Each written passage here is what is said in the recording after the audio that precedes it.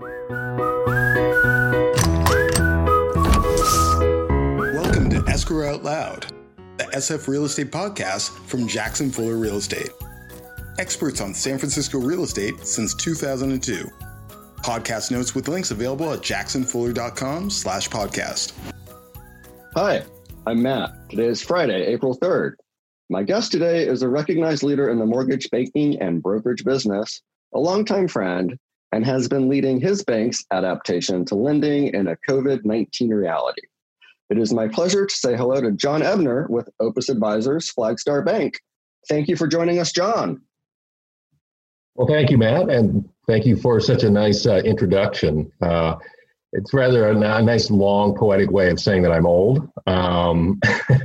Maybe another poetic way of saying that would be to say that when God rested on the seventh day, having created the earth, I got busy trying to finance it. So there you are. Well, not only perhaps are you old, or mature, as the jargon goes, but you're also good if you've been around that long. Right. The gray beard. So what's happening to buyers who want a mortgage right now, John? Well, it's interesting. The mortgage marketplace is very fluid right now and changing much in the way that it started to happen in 2008. But in specific terms, I would say it really depends on what kind of mortgage you're looking for. If you are in the, I'll say, bucket for a loan that fits conforming guidelines, conforming meaning a loan that will be purchased by Fannie Mae or Freddie Mac, the two government agencies, much of that has been unchanged, or the changes that have occurred are being smooth. And when I say change, it's usually negative. Those are being smoothed out. For example, on appraisals, the conforming, if you're a purchaser, conforming guidelines now say that a desktop or even a drive-by is sufficient for their purposes, and they will buy the loan. So appraisers don't need to go into properties and do an interior inspection. So those are the sorts of things that conforming is doing. Government is similar, although they do have their own pricing problems. Government loans, that bucket being FHA or VA. Then you have what is the jumbo marketplace, and that's by and large what we do in our area, mostly because these loans exceed the loan limits that conforming does. And there you're really all over the map. Some lenders are going to still require that do these loans are going to be requiring full appraisals, interior appraisals. They're also going through changes in what they're doing. And when I say change, again, it's a negative, meaning they're contracting what they will do. So they're maybe lowering loan to values that they'll go to, meaning you have to come up with a larger down payment. They're raising the FICO scores, your credit score that you have to have. They're trying to mitigate what risk they have in a market that could go into a declining phase. So it really depends on what lender you're working with, and you have to have someone really good to help you sort through that.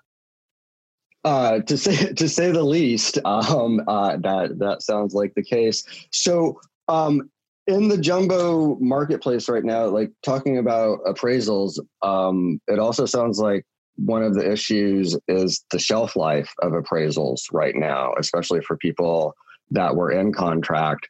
Do appraisals generally last 60, 90 days, or like banks tightening up on that as well? I mean, changing? I haven't seen that happen yet. I would imagine it's generally right where you said, 60 to 120 days.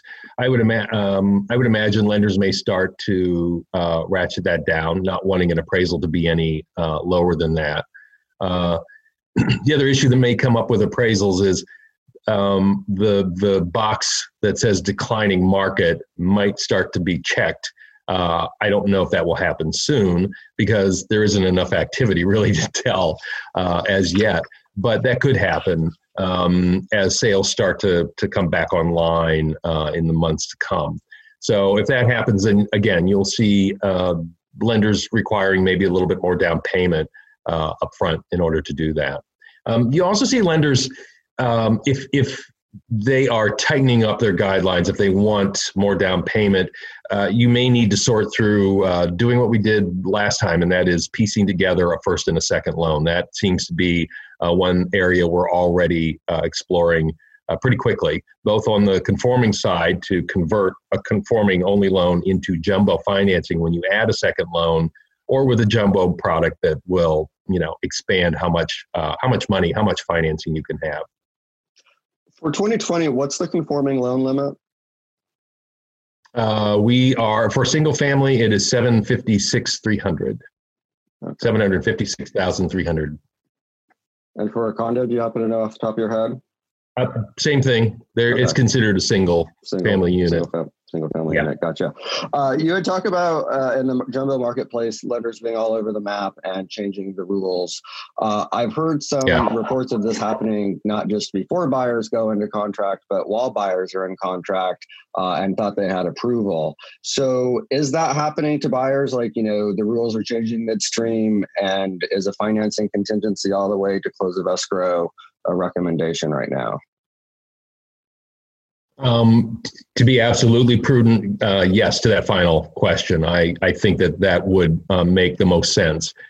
By and large, most lenders, if you have applied, you've gotten a conditional approval, meaning the underwriter has made their first pass at it, and they've given you a list of things that they still need to complete your loan, and you have locked that loan with the lender. Most often, if there is a guideline change to that loan product that you're on, that with that change would make you no longer eligible, if you are locked, they will grandfather you into the old guidelines and they will close you that way. So you're usually protected with most lenders once you are locked. If you are all the way through underwriting, conditional approval, and you have elected not to lock yet, and you're still floating, you are putting yourself at risk of not getting the financing if there is a tightening of that lender's guidelines.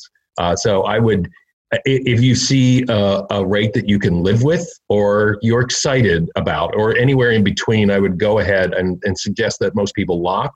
As we go through this process and get to the other side of this and things start to open back up again, you can always take a look at refinancing the loan you have. I think we will probably be in for low interest rates for quite a while.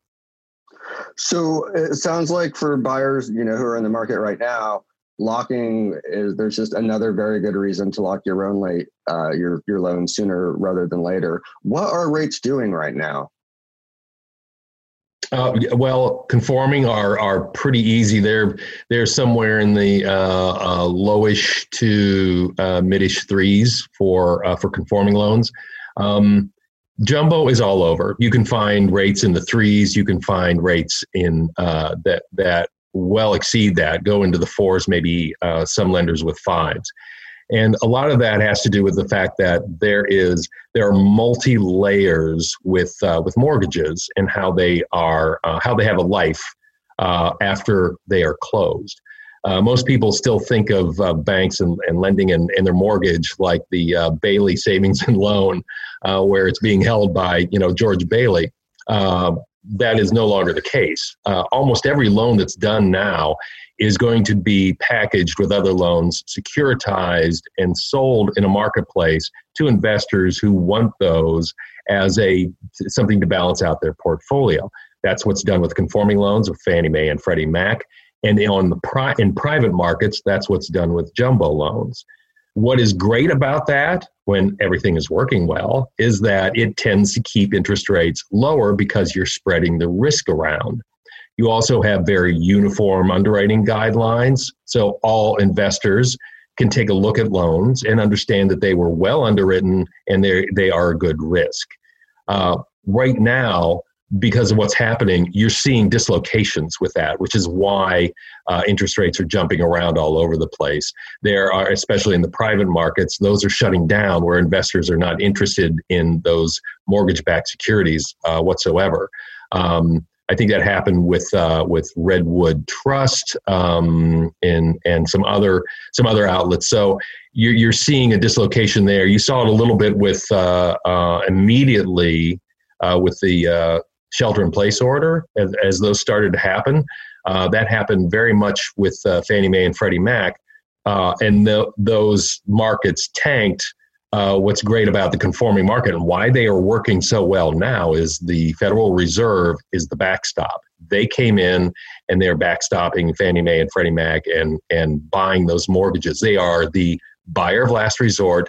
They are purchasing those mortgages and they are bolstering that whole marketplace. That's because Fannie Mae and Freddie Mac are also owned by the government. Private markets, that's another thing. The government is not backstopping those jumbo private markets.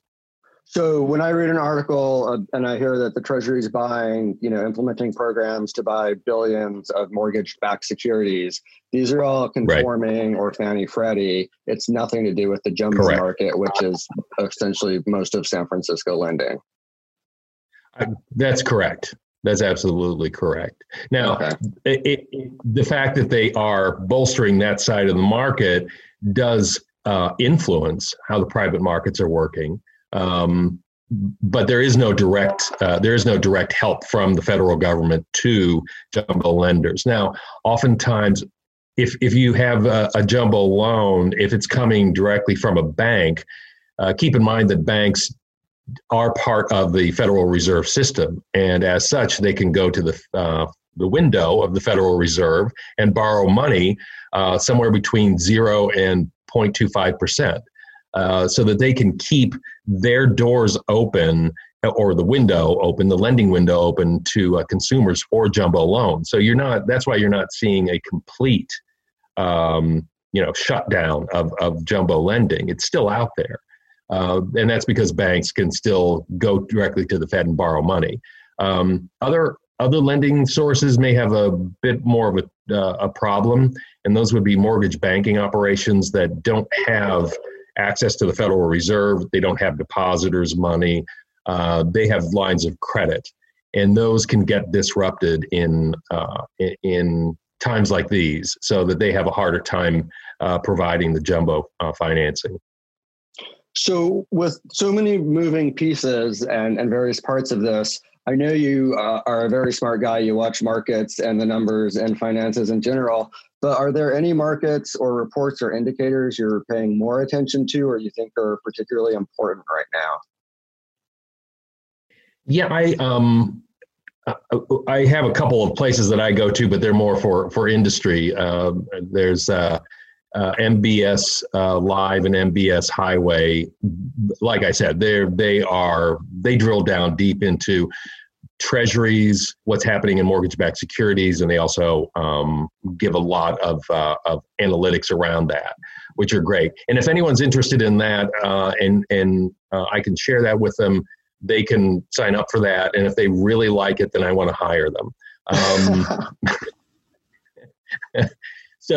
But beyond that, I think there are a couple places that I go to. I go to CNBC. I find that a lot of their articles are nice and wide-ranging, even though they are ostensibly about business and the economy.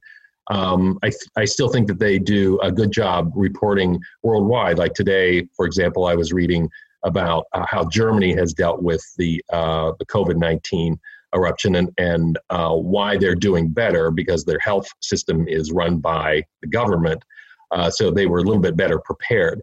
And you wouldn't think that would necessarily be in a business setting, but it is because COVID and the health response to it and how governments are dealing with it do feed into what's happening with the economy, as is very clear to us all. So that's a good one. I think a really good spot to go to as well that's both entertaining and will illuminate you is this place called The Visual Capitalist. It will give you all sorts of charts and analytics and projections about anything. Right now, they are very heavy in COVID-19, and you can find all sorts of infection rates for different countries, where the numbers are bending down, where they're not. It's quite good and visual. It's heavy on the visual, so you'll see a lot of charts. That's one of my favorites, and it's called visualcapitalist.com. Awesome. We'll include the link in the show notes. So for folks, I have some buyers that stay in the market and see this as a great opportunity. I have other buyers with a different risk profile that are kind of like, this is a great opportunity to pause while we see what happens. So for buyers that have moved to the sidelines or are, just waiting and watching, what should they do to be ready? I think the best way to answer that is to say, going into our current COVID-19 world is different in the economic disruption that we're having, much different than 2008.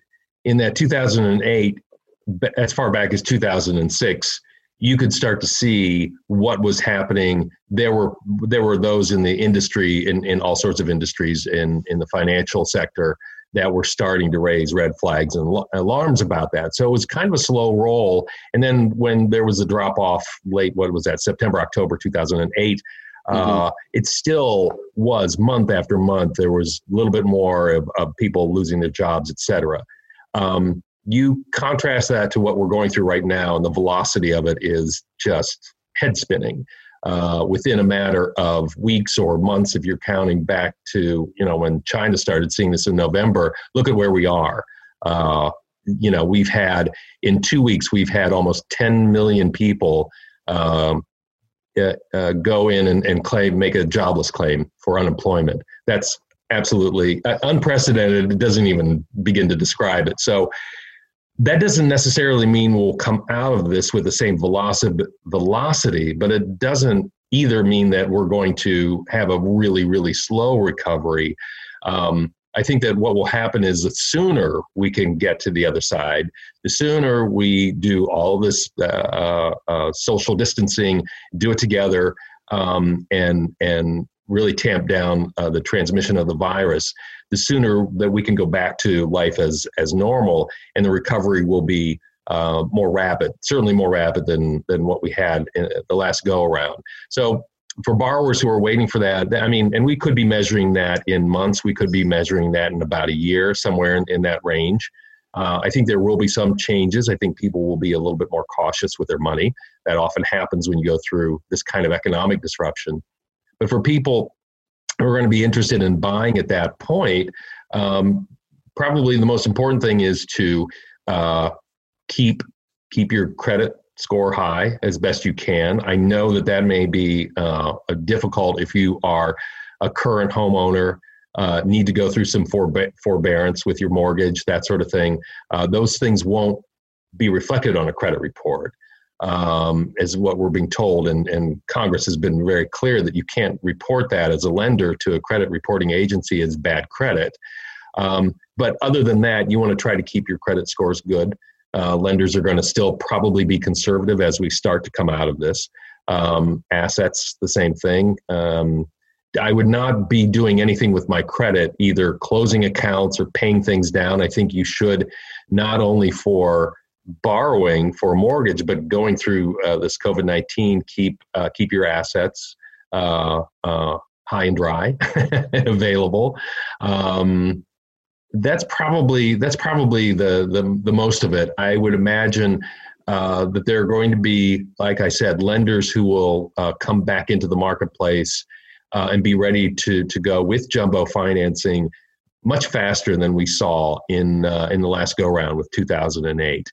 You have to remember that deep down, there's nothing wrong with our economy. There are some things that maybe are a little bit out of whack. But unlike 2008, where there was real rot in the economy that was brought about by banks and Wall Street being crazy about lending and not watching, the credit markers, that's not the case here. If anything, especially in the mortgage industry, we have had a very, very clean run for over a decade of very buttoned down underwriting. So intrinsically, there's nothing wrong with the lending itself. We are doing this somewhat voluntarily, dismantling our economy on purpose in order to save lives and to stay healthy.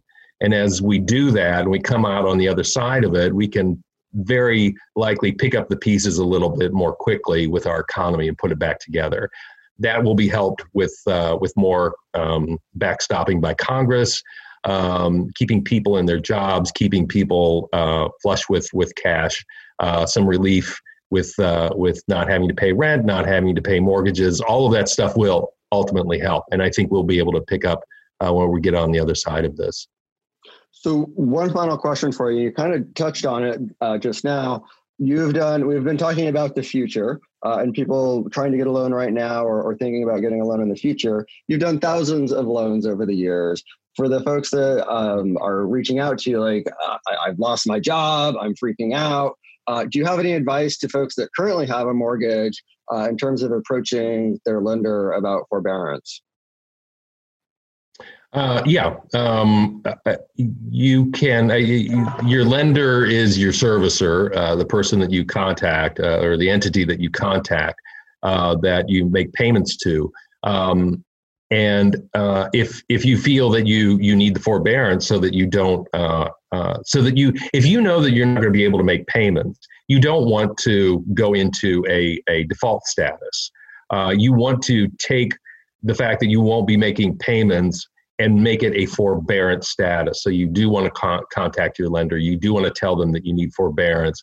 I believe they require a letter from you as to what the reasons are behind it. There aren't a lot of requirements that Congress set out that you have to do this. You don't have to be jobless. You can just see a decline in your income sufficient for you not to be able to make payments. By and large, now this is just starting, but by and large, I don't think people should experience much of a pushback from lenders or their lender for getting the forbearance. If you do, because lenders don't want to do this for reasons of their own, if you do get a little pushback, push right back and say, look, Congress said that I can have this. I need this and I want the forbearance. So let's just cut to the chase and go into that status. Tell me what you need. I'll send it to you and get it. And to be clear, forbearance is not a dismissal or a waiver of a payment. It's just delaying it with no interest or penalty, correct? That is absolutely correct. And there will be there are three ways to handle it on the other side. Right now, the way the legislation is written, you can have up to 12 months of forbearance, and it's done in two steps. You can have 6 months and then re-up for another 6 months. At the end of that, you can either pay everything back all in one lump sum. That's probably not what most people will be able to do.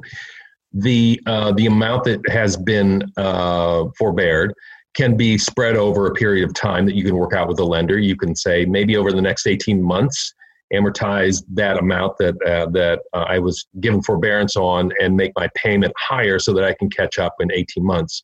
Or you can do a formal modification of your loan so that it is extended out. So if you have, 27 years left on your loan, maybe it will become 28 and a half years as a result. So those are the three ways that you will do it. But you are absolutely correct. There will be no negative credit reporting. There are no late fees or added interest for not making any payments. Not that you can give financial advice, and everyone's situation varies based on their unique circumstances. But in general, is it a good idea just to request a forbearance at this point in terms of cash conservation, or do you kind of feel more like if you're in a position to make the mortgage payment and you've got your cushion, go ahead and do it? I've got there's an angel on one shoulder and a devil on the other. So the angel would say, I'm not sure which one would be the angel, but one would say, go ahead and make your payments. If you have the wherewithal to do it, keep your payments up. You're going to owe that money anyhow. So if you do have the very strong reserves, if you are in a job that is not going to go away, in particular in this COVID-19 era, and in fact, some jobs, especially in healthcare, certainly are not going to go away. You will always be working, maybe many more hours than you wish. If you're in that category, then go ahead and continue to make your payments so that you don't have to figure out how to catch up later on. But at the same time, and there's a reason for that. Industry-wide, if a lot of people go into forbearance, that in and of itself is going to feed into some disruption with the mortgage industry. And that's because whoever you're paying is usually just a servicer and not the owner of the loan, not the investor. And they have a contract with those investors that even if someone stops making payments for whatever reason, even if it's forbearance, that servicer still has to make payments to the investor as if they are collecting payments. And they still have to make payments to the county if they're collecting taxes. So that's going to cause somewhat of a disruption. So if you can make your payments and you are strong in reserve, strong in your job, go ahead and do so. If on the other hand you are, and I'm not going to stress this enough. If you don't feel that your job is secure, if you don't feel like you have the reserves to maintain it, then and you think that you may be losing your job, then really keep an eye on asking for forbearance. I wouldn't do it until you know that you're going to be dismissed possibly, or until you know you're running out of reserves and the amount of money you're making right now is just not going to do it. Ask for forbearance. Remember, it only lasts for 6 months at a time, so you don't want to pull the trigger too quickly, but ask for forbearance before you go into a default status, being late with your payment. That will be reported on your credit report if you're not in forbearance. So don't wait so long as to allow that to happen. Go ahead and request the forbearance from your servicer well before that. So it sounds like you're saying very much, don't wait for this to be an issue in the rearview mirror. If you know it might be an issue, call in advance, get the forbearance. That's a whole lot easier and cleaner to deal with than attempting to clean it up because you missed a payment or were a couple days late. Absolutely. Does forbearance only apply to owner-occupied mortgages, or what about investor properties or secondary homes? At the moment, if those entities that own loans that are qualified for forbearance would be if you have a conforming loan, if you have a government loan. Jumbo lenders are not required to offer forbearance, so that would be a whole different kind of conversation that you'd have to have with a lender. You may want to ask for forbearance. Maybe they'll give it to you. Maybe it makes sense for them to do so along with the other. But to answer your question specifically, no. It can be a rental property. If it's a conforming loan, you can still get forbearance on it. If it's a rental property, you can get it. If it's a second home, you can get it if it's a multi-unit property, as long as it's a conforming loan. So if you are an investor, a small investor that owns a 4-unit building, and you have maybe some tenants that have left, and now you can't show the property, no one's interested in moving around or going into a new place, and you know that there's no way that you can maintain those payments because you do depend on the rent income from that, then you can request forbearance on those as well. So it's not just for owner-occupied, it's for investor-held property, second homes, any of those.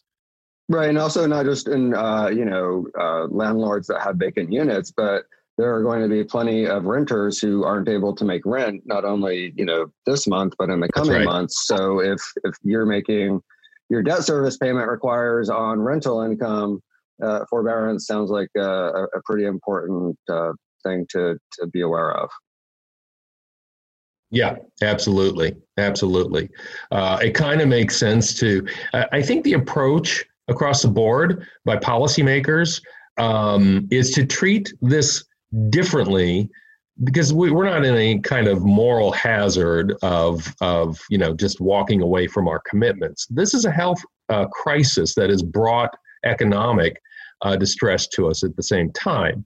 So I think the approach here is to try to keep everything together as much as possible by doing things like forbearance, not letting things go to default, to foreclosure, to all of that stuff. Going that route collectively as an economy means that we will have a bigger hole and a longer stretch of time to dig out of it, as happened in 2008. If we just grant the forbearances, if we go through this, increased unemployment, or even keeping people in their jobs and having the government, which could happen. That's what Europe is doing right now. Keep people in the jobs, keep them flush with income, the income that they were enjoying before this. That it's a much quicker turnaround on the other side of this. We can pick up much more quickly on the other side of this if we're all kind of staying in place, and the disruption will be less. Yes, we'll have a bigger national debt through it all, but that is a problem we can deal with on the other side of this, as far as I'm concerned. I would completely agree with you. So every time I talk with you, I learn at least one thing. And I think today I've learned at least a dozen things. So my head is about to explode here. I also know that when you agreed to this, I promised 5 to 10 minutes, and we've been a little longer than that. So thank you so much for joining us. Anything else you want to say or last thoughts before we wrap it up? Not really. I mean, I would if you're still in the market for real estate, and have means to take a look at property and make an offer on it.